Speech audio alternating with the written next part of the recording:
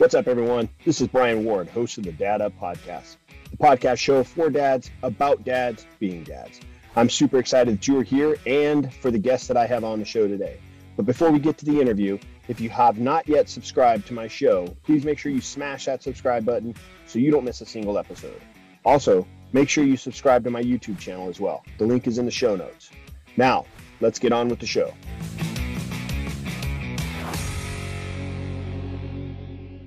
Welcome to another episode of Dad Up, everyone. Thank you guys very much for joining me. I'm very excited for the guest that I have on today because not only is she a mom, I have very few moms on my show, but I do have them on. But she is an author and she is the founder of a wonderful, wonderful institute that we're going to get into. We're going to talk a lot about it. But Dana Kay, thank you very much for joining me today. I really appreciate it. Thanks so much, Brian, for having me. It's an honor to be here. Awesome. All right. So for my listeners who may not know who you are, let's dive into a back history of Dana, how you guys kind of started. I mean, you have a son, so I want to dive into that as well. But also I want to hear more about the company that you have as well and the things that you're doing. Yeah, for sure. So I'm a board certified holistic health and nutrition practitioner, and I work with families all across the USA. I know I don't sound like it, that I'm in here. I am from Australia, but I do live in Seattle, Washington, and I work with families all across the USA online, helping them and their children reduce symptoms of ADHD naturally. And my company, ADHD Thrive Institute, was born from my own experience with my son, and it led me to be able to help close to 1,000 other families experiencing what I was with my own son. So I've been lucky enough to be able to do that with other families as well, to get out of. It's kind of a little bit like a emotional roller coaster. It can be when you've got a child with these challenges. So I'm definitely going to go into some of that today. But I also just released a book. It's called Thriving with ADHD, and it's a natural guide to helping your child reduce ADHD symptoms naturally. And so, believe it or not, I actually wasn't in the health and wellness space. I was an accountant, and I'd planned to sort of continue in that field and might have done so if concerns over my son's health hadn't have grown as much as they did. I always knew something was a little bit different with him. Even at the age of 2, we used to go to the playground, and he had so much more energy than every other kid there. He was never able to sit at the table and eat dinner and breakfast. He was bouncing off the walls. And he'd have these meltdowns and tantrums, at the age of 2. Okay, you think terrible twos. Yeah, that's okay. Completely age appropriate. But as the years went on, 3, 4, they continued and they got worse. And, I would ask his doctor, I'd ask the teachers, is this normal? And they would say, yes, he's just a boy. He's just a boy. And me being a woman, not knowing really what it was like to be just a boy, obviously my husband's like, yeah, it's just a boy. But these continued, and his tantrums and meltdowns and his hyperactivity got worse and worse. And by the age of 4, that's when his teachers really started noticing the difference. And we then went to the doctor. We got a neuropsychological valuation, and he was diagnosed with ADHD. And he was immediately put on medication. And I remember feeling relieved by this diagnosis, and so was my husband. And we were excited because, we were going to get a pill that was actually going to reduce his symptoms and was going to bring back that peace to our house. I used to tell my husband, I don't like my son. I love him, but I really don't like him. And as a mom and as a dad, the guilt that comes with that feeling is not good. I was like, what kind of mum actually says that out loud? But when we got the diagnosis, when we got that medication, we knew that we weren't bad parents, that there was something that was actually underlying here and that was causing these. It wasn't our parenting techniques. And so we put him on meds, and at first it was good, but Then his dosage increased and the side effects became worse and worse. The doctor prescribed another medication to counteract the side effects of the first one. And this continued until he was on 3 very strong medications at the age of 5. And when the doctor suggested a 4th medication to counteract the side effects new ones had popped up, I just sort of said, I can't do this anymore. And that's when my career path completely changed. I dove into all the research and the science and the studies, and I went back to school and I did my holistic health degree and multiple specific certifications in this particular area. And I really learned that ADHD symptoms can be reduced naturally. I learned how food and other natural solutions, can affect so many aspects of our lives. Mm-hmm. Now, today, my son is thriving. He hasn't been on meds for years. He's in middle school, and the most important thing, he's happy. And my family's happy, and we now have peace and calm in our house. And I now tell my husband, I actually like him again. He's getting into his teenage years. And so me and my husband are dealing with some of those, teenage emotions. But it's normal teenage emotions. It's not all of this other stuff that we were dealing with before. And, so once we learned this, how important food can have on behavior and focus and all of this stuff, I couldn't keep this to myself. It was not fair. I didn't want any parent to feel the way that we did. I didn't want their houses to be the horror house that ours was. And so that's why, I now help so many families out there. I've been able to help close to 1,000 other families get to the same place as me, but just so much quicker and without as much pain as we went through.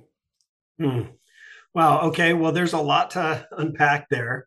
But let me start with this, because I have heard this, and maybe you can kind of shed some light on it, but there may be people out there, maybe specifically to maybe the older generations, that don't recognize ADHD as a legitimate condition. What would you say to those people? So I'm going to start off by saying that there are 6 million children in the US that have been diagnosed with ADHD today. And I have worked with close to 1,000 of them, and about 50% of them we've changed their diet, just their diet, nothing else. And their symptoms have reduced or gone away completely. What that tells me, if we apply that percentage to that 6 million, that actually tells me that probably 3 million of those children have been wrongly diagnosed. It could be something else that's going on in their body. That being said, though, ADHD is a real thing. The brain, the symptoms that come in the brain that stop these kids and adults from functioning properly. There's so many studies that support it, but it can be managed, and it can be managed by medication, or it can be managed naturally. But it's definitely a real thing, but I do think that it's being overdiagnosed. I think that, especially with the schooling system these days, in, putting so much pressure on our kids to sit down, right, do workbooks, don't make a noise. That's not how children should grow up. And that's not how the past generations should grow up. And probably the older generations didn't have schooling like that.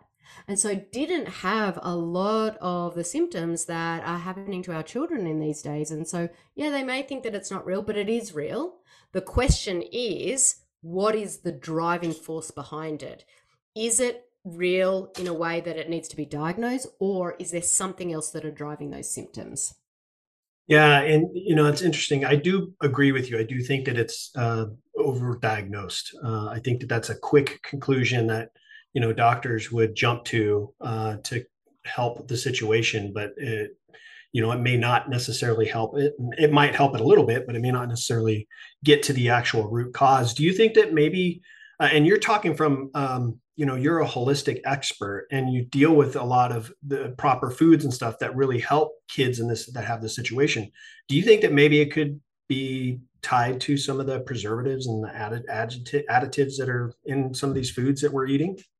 Oh, 1,000%. I mean, I could go on and on about this, and and especially, and I'm going to say, like, especially with fathers, a lot of them, are non-believers about the food side of things. I can tell you, my husband was. Sorry for throwing you under the bus. He's probably not hearing me. He's upstairs working. But it was the science that made me first rethink the direction that we were traveling with my son, and the fact that he was having these significant side effects from the medication. It was the science that convinced me that natural methods were worth a shot. And I'm going to dive into some of that in a second, but I will say that a lot of the preservatives, a lot of the colors that are used in American food are actually banned in other countries. And one of those is France, and they have the lowest diagnosis rate of ADHD in the world. And so, that really says a lot. Also, they process their wheat and gluten in a very different way, more of the ancient way compared to here. So you're spot on there. Back in the day when our grandparents were bringing us up, we didn't have all this packaged food. We didn't have all this artificial stuff. We ate whole foods. And so there probably was less of kids that were affected. And, one of the strategies that we talk about when working with families is taking out artificial flavors, artificial colors, and preservatives. And we help families through that. And as I said, 50% of the kids, we simply change their diet and their symptoms go away. So what does that tell you? It definitely tells you that there is a big connection. But Right. there's a lot of studies on artificial colors, especially causing hyperactivity in children. There was another study in 2011. It concluded that 64% of children diagnosed with ADHD were actually experiencing a hypersensitivity to food. So 64%. So I wonder what might happen if these children change their diets and remove the foods that they were sensitive to. Right. Would their ADHD symptoms get better? I definitely believe they would. There was another study that showed that 56% of ADHD kids tested positive for food allergies, Hmm. compared to, kids in the general population at 8%. That tells me there's a clear correlation between ADHD and food allergies. And, there was another study in 2017. This is the last one I'll share with you, but these That's are, okay. they're just, I think it solidifies, and also it solidifies in, I think, more men. Women go on emotion more than men do, and men go on science more than women do. And so, I think that's why I just kind of wanted to share some of these studies with your audience. But there was one in 2017 that concluded that the addition of micronutrients in the diet, micronutrients and things like all those like good fruits and veggies and all those good stuff for you, they improved overall function, they reduced impairments, it improved attention, emotional regulation, and aggression. And so clearly medication is not the only way to help children with ADHD. Mm. I love that. So, dads, you're out there listening or watching this. How about you lead by example? We all talk about the infamous dad bod, right? Lead by example, start eating right, and teach your kids to eat right, and maybe it'll help, right? So that's Yes. that's great. And Well, it will help them as well, I will say. Like the amount of absolutely. times I've got families that do it all together, the parents, the mum and the dad and the kids do it all together. And the changes in the parents are amazing. Like cholesterol drops 30 points, inflammation in their hips disappear when they were going to need medication. So many things positively are impacted by the change in diet. Type 2 diabetes is another one. Exactly. Yeah. Well, very cool. Let me ask you this, kind of going back a little bit. What are some of the common, I know you talked about over being super energetic and then also the meltdowns, but what are some other common underlying stressors that you see in children with ADHD? So, the hyperactivity and the meltdowns, they're more, the symptoms that come from it. So, just a few more of the symptoms, things like the inability to focus, regulation of emotions. So, whether that's, anxiety or, crying at the drop of a hat, it doesn't necessarily have to be, it doesn't necessarily have to be like full on blown tantrums, but the inability to regulate their emotions is a big one. Attention, executive function, planning, organizing, all of those things are, challenges for kids with ADHD. And so you can have a combination of all of them. You can have, hyperactivity and inattention, or you can just have the hyperactivity. My son was just the hyperactivity with the emotional dysregulation. He didn't have like the focus issues, but there are many different of those like key symptoms that can happen when you do have ADHD. It's important that they don't just happen in one scenario. It's got to be in multiple scenarios. So like if it's just happening at home but not at school, it's usually unlikely that there is something that's causing that. The ADHD is, it's usually unlikely that it's ADHD. But at the same time, it's about the age that they get diagnosed, because for my son, the teachers didn't recognize it until he was about 4, when he was at preschool and things like that. So, when they're getting 4, 5, 6, 7, and then these things are starting to come out, that's when we want to make sure that it's in multiple settings. Okay, got it. Well, now we're talking about school. Obviously, our kids are either just gotten back into school or about to go back into school. How can parents prepare teachers to help their children, with ADHD succeed? Yeah, look, that's a great question for the time of the year. And I was literally just talking about this in my free Facebook group. I've got a Facebook group of 20,000 parents that have children with ADHD. It's a support group. It's called the ADHD Parent Nutrition Support Group. I was literally talking about this morning. So perfect timing. And I think the first thing that families should do is really speak to the teacher, communicate with them, talk to them about, what their children, how their children flourish. You want to make sure that you want to set up their schooling for the best possible way for them to get success. And, I used to dread August and September, and it would, the back to school fears that would come up, but really getting that teacher on board. And really understanding what they need to do to help your child thrive. Some kids that are diagnosed can qualify for something called an IEP, which is an individual educational plan, or a 504. And these are accommodations that are required by law for your child to receive help for them to be educated if they need it. But in order to obtain one of those, you do need a diagnosis, and you do need to be affected in school, your schoolwork suffering. So even if you don't have an IEP or a 504, talking and communicating with the teacher is the best thing you can do, and meeting with them on a regular basis about how your child's doing. Is there anything that you can do at home? Another tip would be consider something like fidgets or alternative seating. Many children with ADHD are much better able to focus if they're allowed to sit in like a wiggle seat or a similar alternative seating arrangement. And likewise, fidgets can be very effective at helping children with ADHD. When their hands are busy, it allows their brains to focus on what the teacher's saying. Sometimes teachers are also able to place a child's desk in close proximity to the teacher, and this can often help children with ADHD because there are fewer distractions around them, and when they're closer, there's less distractions around them. I'd also suggest that parents actually work with them to build social skills. Children with ADHD are often lagging in social skills, and, using play to teach them social skills on a regular basis is really important, like practice taking turns or listening or showing interest in what other people say. It's such a basic skill, but a lot of kids, even ones without ADHD, really don't realize they actually have to show interest in what the other person's saying.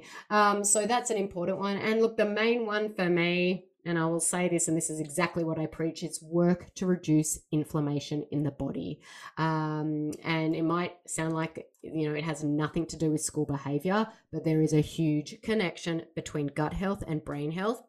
So if you improve the gut health, you also improve the brain health. And when the inflammation is reduced and the gut starts healing, it's easier for the child to focus, make better, better choices, be able to regulate their emotions more. And so to reduce inflammation, you want to start by getting rid of the most common inflammatory foods, which are things like gluten, dairy, and soy, and also those artificial flavors and colors and preservatives that we talked about earlier.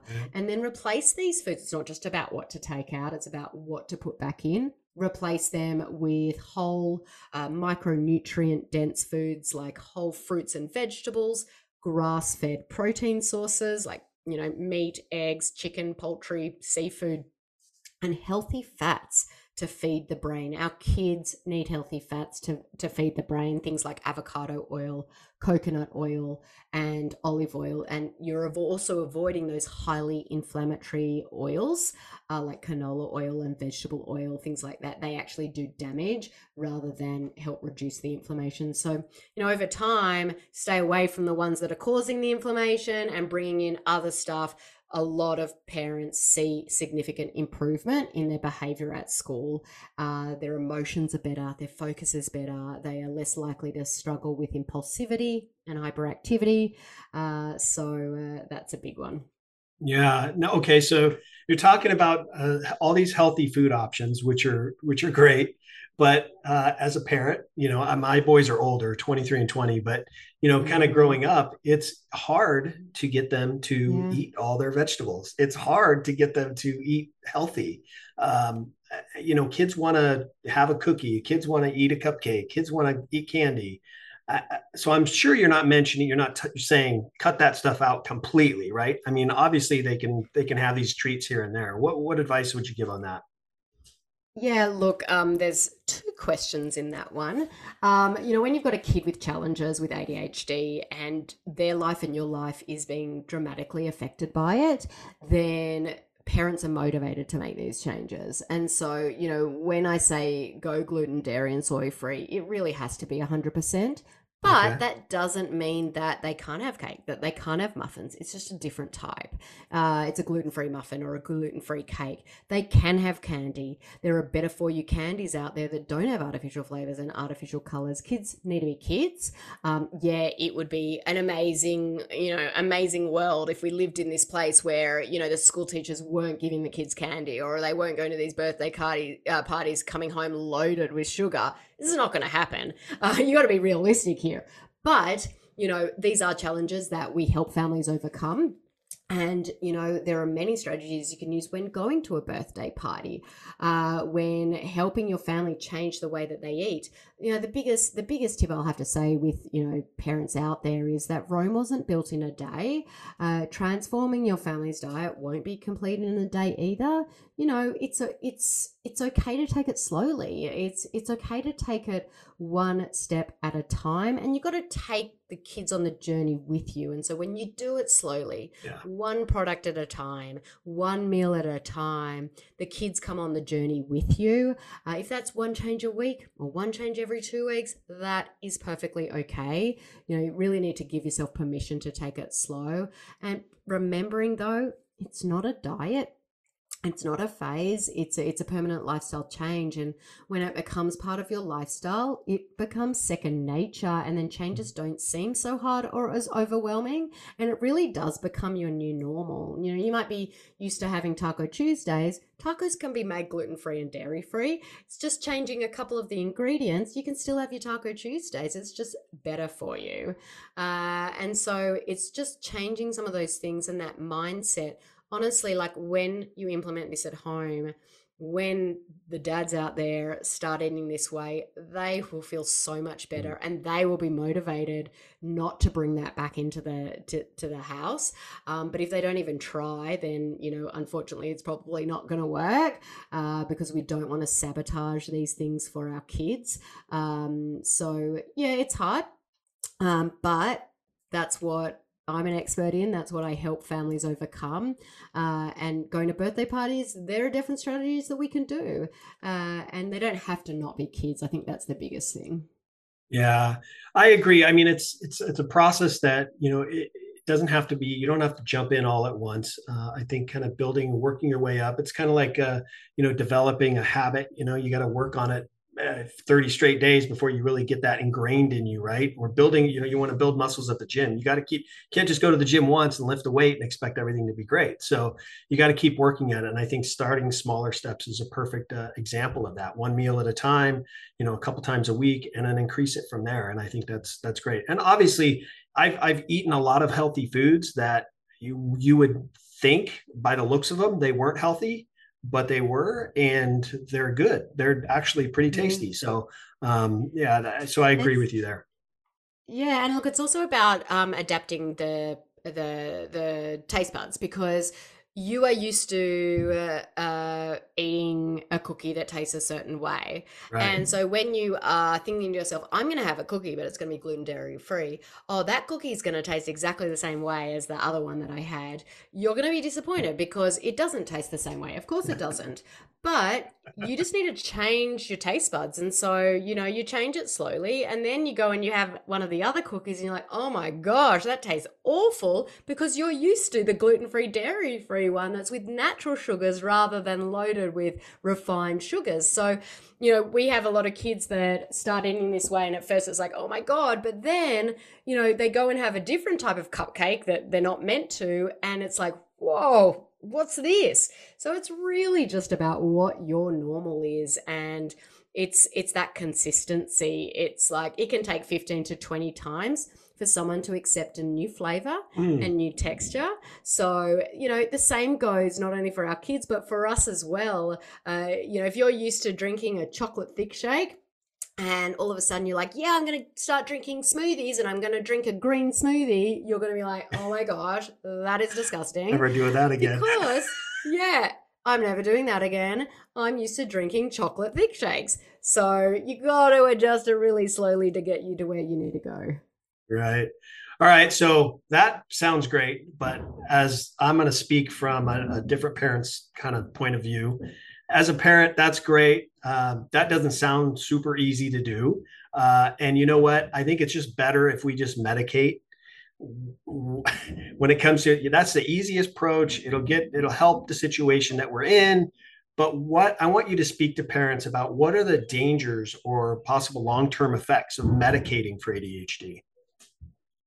Yeah, look, parents out there, need to understand the ADHD drugs are relatively new. So we really don't know what the long-term side effects are. But I was actually I was being interviewed the other day, and there was a father on the interview. It was a mum and a dad, and the dad was diagnosed with ADHD, and he went through a time in his life. He'd never been on medication, but he thought, I'm going to try Ritalin, and he started to have suicidal thoughts. Mm. He was like, oh my gosh, I'm hopeless. I shouldn't be here. My family don't need me. And as soon as he stopped that medication, they went away. If an adult can have that type of reaction to Ritalin, just imagine what that's doing to a child's body. So, not only will it stunt growth of a child, it's going to change the brain chemistry, it's going to change the gut microbiome. And as you change the gut microbiome, and this is a big part of what we do, is that gut brain connection. And we can dive into that if you want to. But the gut is the center of everything. It controls 80% of our immune system. And so everything that we do and we put into our body is literally connected to what goes on in the gut. And so medication is toxic, full stop. There is a time and place for it. Do not get me wrong. But it shouldn't be the first port of call. And it shouldn't be used unless there is a really, really, outright problem that really needs to be, solved, or that it's going to be harmful for this child, or, this kid might, harm themselves, like one of those like really a warning type of situation. But, if a kid's not able to focus at school, should they be getting this toxic medication as a first round? Maybe when their body's in an optimum state of health, but if you're still pounding the body with these inflammatory foods that I've been talking about, anything that you give it is not going to work, and it's going to do more damage. I like to think of it like this, and I think this is a really good example, especially when thinking about medication.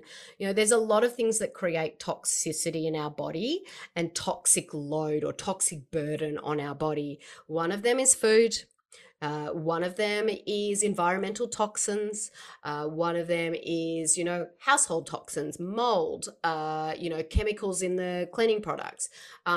Toxins from medications, antibiotics. They basically kill all the bacteria in your body, but they can't differentiate between the good and the bacteria.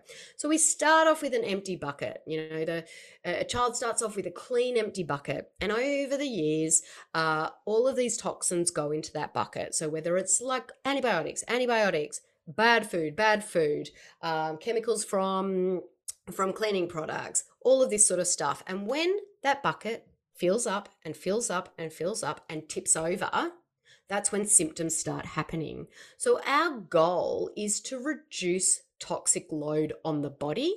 And, you could be completely fine and not have any symptoms and be filling up your bucket. And that bucket might not tip over until you're 50 or you're 40 or you're 30. But for our children that have these, issues, that bucket has already tipped over. Okay, so what we need to do is we need to reduce that load on that body. But by putting more medication in on it, you're actually keeping that bucket tipping over. You're never going to get to a certain place. That medication is just putting a Band-Aid on symptoms. It's, pushing those symptoms down into the body. And when that medication wears off, they all come back. It's not fixing the problem. It's not fixing the root cause, but it's also putting more toxic load on the body. And so that bucket's going to be spilled out constantly. Does that make sense? Yeah, it does. And it kind of leads me to my next question. And that's, if I have a child that has been medicated for many, many years, and then let's say I come across you and the work that you do, and I start doing research and I contact you, say, is it safe to take my child off the medication and start with a more healthy approach? I mean, is that okay? Is that a kind of an okay transition to do? I will always say you need to work with your doctor if you're going to change your medication. I don't deal with medication, and so that's not something that I am allowed to tell anyone. But I'm going to use my son as the example. He was on 3 strong medications, and we started this process, okay? We started changing his diet. We started healing his gut. We started getting to those root causes that were causing his bucket to overload. We started to reduce that inflammation. We started to reduce that toxic load on the body. And at the time where, things were starting to get a little bit better, I worked with my doctor to slowly titrate off the medication that he was on one by one, slowly. And then probably within 4 to 5 months, he was off all medication. But that was my experience. The experience is different for everyone. Everyone's scenarios are unique. And so you should always consult your doctor before stopping or starting any new medication. That's one thing that I can't advise on. Yeah. Okay. I understand that. I know you had spoke about, kind of eliminating, gluten, dairy, soy, those kinds of things. Why are those things so detrimental to kids with ADHD? Yeah, look, they're so detrimental to most people. Right. But I think I'll start with gluten because that's really like the top food. It's the top one that I recommend for children with ADHD to cut out of their diet. Probably I recommend everyone to do it because it's so inflammatory and, plain and simple, gluten is harmful for everyone. And that's because gluten triggers increased intestinal permeability, which I'll talk about what that is, in everyone, even those that don't show an allergic reaction to it or allergic response. And intestinal permeability refers to the breakdown of the intestinal walls in the gut. And when functioning properly, these walls of the intestine, they form a barrier and they allow water and nutrients to pass through going into our cells to give us everything we need. But it blocks other things from entering the bloodstream. So when a person has increased intestinal permeability, this can lead to leaky gut, which basically means the tight junctions in the gut that are supposed to control what passes through the lining of the intestine aren't doing their job. And that allows toxins and other harmful substances to pass through the bloodstream that aren't supposed to be there. So what do you imagine happens when these toxic substances, come into the bloodstream? That bucket tips over and all of a sudden it's in our bloodstream. Now, if you're thinking that the body fights them off and tries to get rid of them, that's exactly what happens. And when something enters the bloodstream that isn't supposed to be there, it triggers an inflammatory response as the body seeks to rectify the issue. So like, you get a virus or a parasite or something, and that gets into the bloodstream, the body tries to kill it off so you can get better.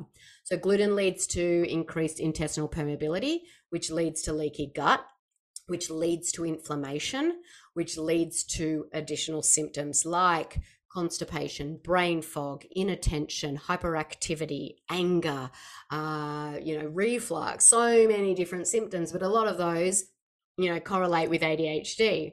So by cutting out gluten and the other substances, parents of children with ADHD are removing foods that significantly contribute to inflammation in their body. And in my experience, if we remove these, then and we start feeding the body the right way, families find that the ADHD symptoms diminish significantly and sometimes disappear completely because they're allowing the gut to heal. But it all comes back to the gut-brain connection. Do you want me to dive into that one? Do it. Let's do it. Yeah. So what is it? What's the gut-brain connection? But I'm actually going to start off with a couple of statistics, and I think that this is just really important to understand. But 54% of American children were diagnosed with a chronic illness in 2018. And that figure was only 15% a couple of years ago.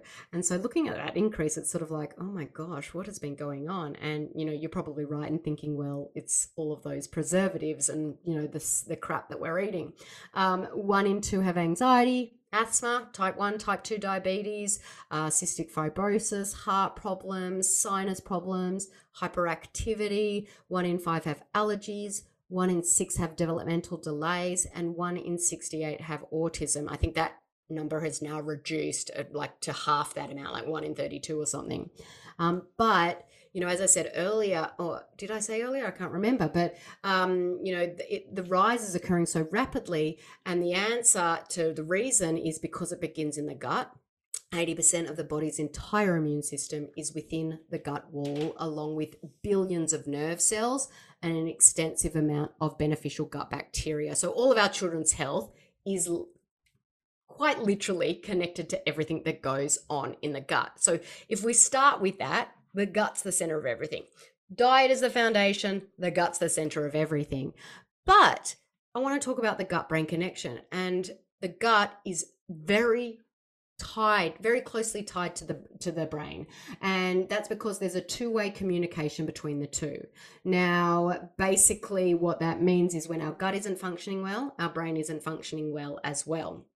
And I just want to probably dumb it down a little bit for you. Think of it like this. Have you ever felt like butterflies in your stomach because you were nervous about something? Maybe it was a first date or a test, right, or a conflict. They're perfect examples of the gut-brain connection. Our bodies perceive whatever we're nervous about as a stressful situation, and then our brains trigger these raw emotions in our gut, resulting in butterflies or feeling nausea in the stomach, and that's the brain talking to the gut. But the reverse is also true. Our guts talk to our brains as well. And so when the gut is broken down and has a higher level of bad gut bacteria, that's called gut dysbiosis. And that gut dysbiosis creates inflammation that travels up through the vagus nerve to the brain. And once this reaches the brain, it creates all of these symptoms. Now, one of the main areas involved in gut function is the frontal lobe, the one here. And the frontal lobe is involved in things like attention, focus, executive function, planning, organizing, problem solving, the things that we've been talking about. And they're all, areas that people with ADHD struggle with. But another thing also, and this doesn't just relate to ADHD, it relates to all mood disorders.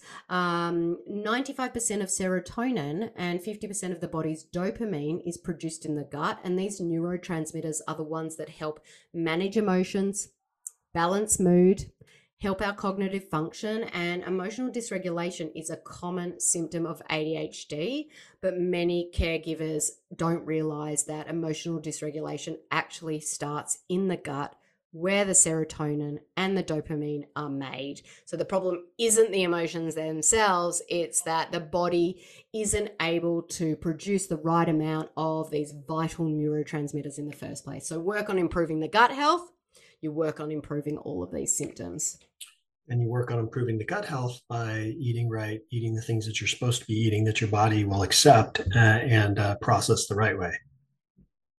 Yeah, that's one of the ways that we do it. We also look to see if there's anything else going on in the gut, like parasites or candida overgrowth, and then we target that with specific supplementation to really get rid of it, heal the gut with, heal the gut lining, and then improve that gut-brain connection.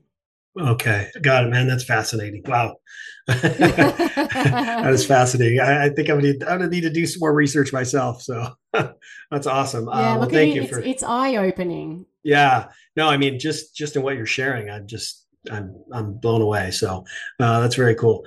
Well, let me ask you this. If a parent wants to, a father or a mother decides, you know what, I'm going to get my family on the right track. Kind of eating healthy, but Dana, what are some of the challenges, like in your own experiences with making kind of a lifestyle change in how you eat as a family? What were some of the challenges that you guys experienced? Yeah, look, there were challenges, and I'm not going to lie about it. Obviously, getting the kids on board is one of those challenges, as we were discussing earlier. And the biggest tip for that is that go slowly. That was for me probably the biggest thing. I actually tried to change everything on day one, and this is not the approach that I teach families.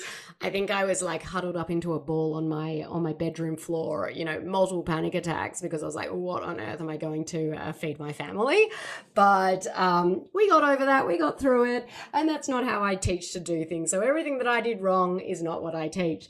So that's the biggest thing is, really take it slow. Another one is, it can be expensive, or we've got this mindset that eating Right. healthy can be expensive. I wish that someday I would love to see for this to change. I would love to see healthy food be the same price or even cheaper than the processed CRAP food that we see Right. on the shelves. That's a story for another day. But, Right.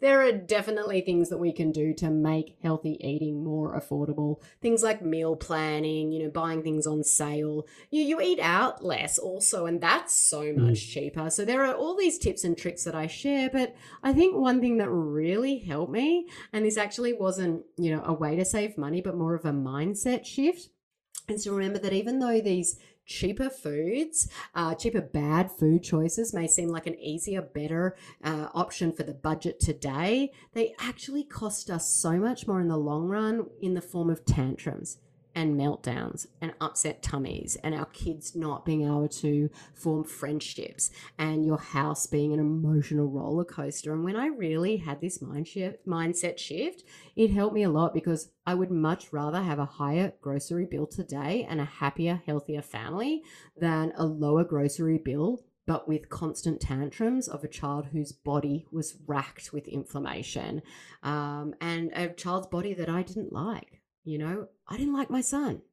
I Right. loved him, but I didn't like him. And, I do now.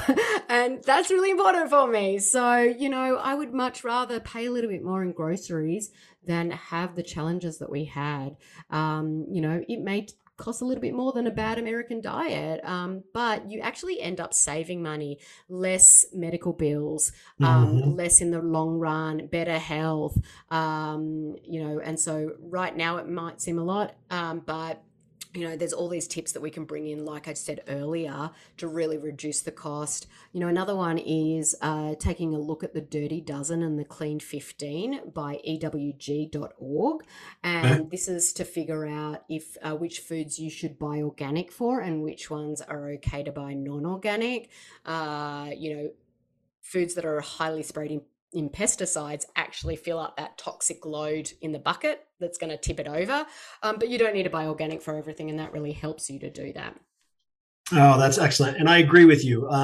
It may be a little bit, and you know what? It's not that much more expensive. It is a little bit more expensive, but the long-term benefits of doing that whether it's like you said, medications or staying healthier, so you're not getting sick so often or going to the doctor so often. I compare it to like, people that debate whether they can really afford to get life insurance. Well, you really can't afford not to get life insurance because it's really not for you. It's for the benefit of your family, right? So it's kind of the same, along the same kind of lines, where you're buying these foods that are healthy for you that may be more expensive, a little bit more expensive, but the long-term benefits that you're going to gain for it are worth so much more than going down to McDonald's and buying the cheaper meal now. Much more. Yeah. Yeah. Like when your child grows into becoming an adult and or even being at school and they're picked on and they've got no friends and they're unhappy and then they get depression and then they, start to dwell in that and then, they have that, like your household is like walking on eggshells or, you want to get off that roller coaster. Like paying a little bit more in food is like so worth it. Yeah, worth it for sure.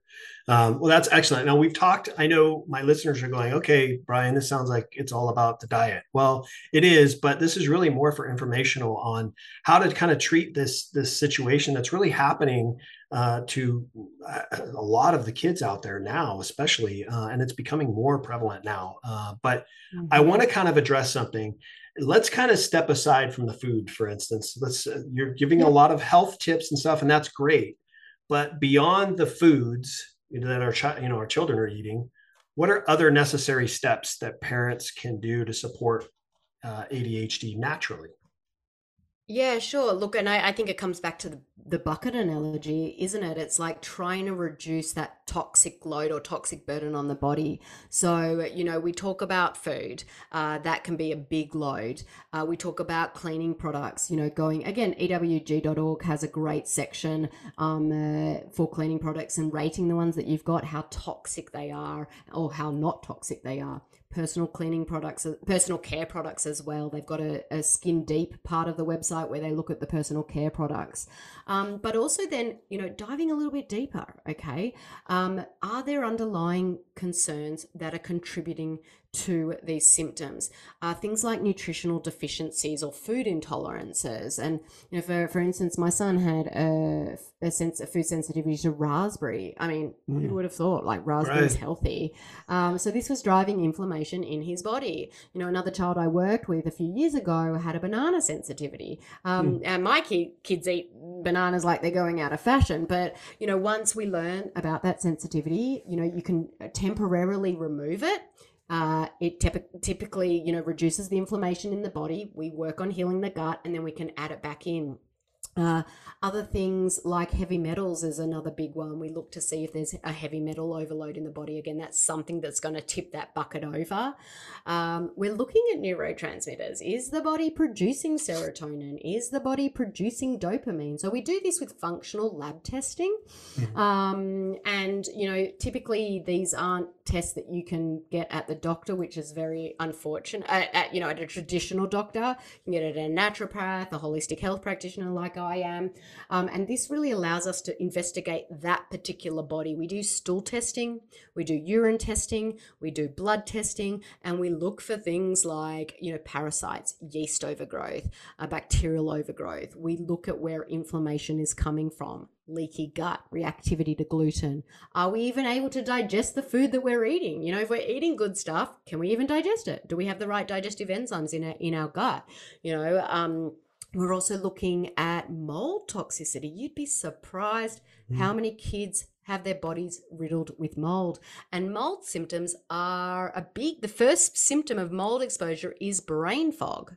Brain fog, aka inattention, ADHD, Another thing is detoxification pathways. When we've got that bucket that's full and it tips over, if we can't get rid of all that toxic overload, it's all in our body floating around. Think of it like a vacuum cleaner. Do you remember back in the day where they had the bags? They don't have the bags anymore. And so like you vacuum your house and it fills up the bag. And then if you go and pop that bag in a room, say, that room is going to be filthy. Right. That's what happens in the body if your detoxification pathways aren't working properly. Another common underlying stressor for ADHD is something called pyrroles. And most people were like, what on earth is that? Yeah. Like, no one talks about it. It's actually a normal chemical byproduct in the body. And it attaches to B6 and zinc, and it draws these elements out of the body when they're excreted through the urine. And so if someone has these elevated cryptopyrrole levels, it results in a dramatic deficiency of zinc and B6. And these are two critical nutrients needed for mood, mood issues. And it's frequently identified in ADHD, depression, behavioral disorders, and symptoms include things like poor tolerance to physical or emotional stress, poor anger control, mood swings, poor short-term memory, sensitivity to light and sound, and tactile sensitivities. And again, a lot of those are symptoms of ADHD. So let's actually dive deep, look at what's going on in the body, target that, give it what it needs, so we don't have these symptoms anymore, and that kid can feel better. When a kid's melting down, that's actually not them just not getting their way. It's their body telling you, Mum, Dad, something else is going on. It's not normal for me to melt down for an hour and scream and kick and, bite. There's something going on in my body that is contributing to that. Wow. That's a lot of information that, I know she shared a lot of information in there, especially in the last, almost hour now. But it's worth it in checking it out. I mean, it's amazing, the stuff that I had no clue about. I'm just blown away. I really am. A lot of great information, Dana. Thank you for sharing that. Oh, you're so welcome. Look, I was blown away at first as well. But then when you learn it, it's like, well, how can I unlearn that? I now know that. And right. it sends you down this rabbit hole of wanting to find out more and more and more. Like, well, if that's that, like maybe this is something else. And it's mind blowing, and it still blows my mind to this day. Yeah. Well, awesome. Let me ask you this. If my listeners wanted to learn more about maybe Thrive or you, maybe get the book, what's the best place for them to do that, to get all that information? Yeah, definitely. My website is ADHDthriveinstitute.com. If you want to look up the book, you can go to ADHDthriveinstitute.com/book. And I'm on Instagram, Facebook, YouTube, all at ADHD Thrive Institute. Try to make it easy for everyone and keep it all the same. That's awesome. Well, Dana, listen, it's been a pleasure having you on. Thank you very much for sharing all the information that you shared. So much knowledge in there, and so much that people really need to go and start researching and learning themselves to really help change how their kids are feeling, and ultimately help change how the family feels as a whole. So thank you very much. It's been awesome having you on. I really appreciate you taking the time. Thanks so much, Brian. It's been a pleasure chatting with you. Thank you guys very much for another episode of Dad Up. Thank you again to my good friend Dana Kay for being on and sharing all the important information when it comes to ADHD in our kids. Make sure you guys are checking out her website, getting the book, looking up more information so that you can be better educated on how to take better care of your child, also taking better care of your family. And I look forward to seeing you all in the next episode of Dad Up. Thanks so much for listening to the episode. Make sure you guys subscribe to my podcast and YouTube channel. And please do me a favor, leave a rating and a review. Would love to hear from you and see what you think of the show. Stay tuned for more exciting episodes each week. Until next time, thank you for listening to the Dad Up Podcast.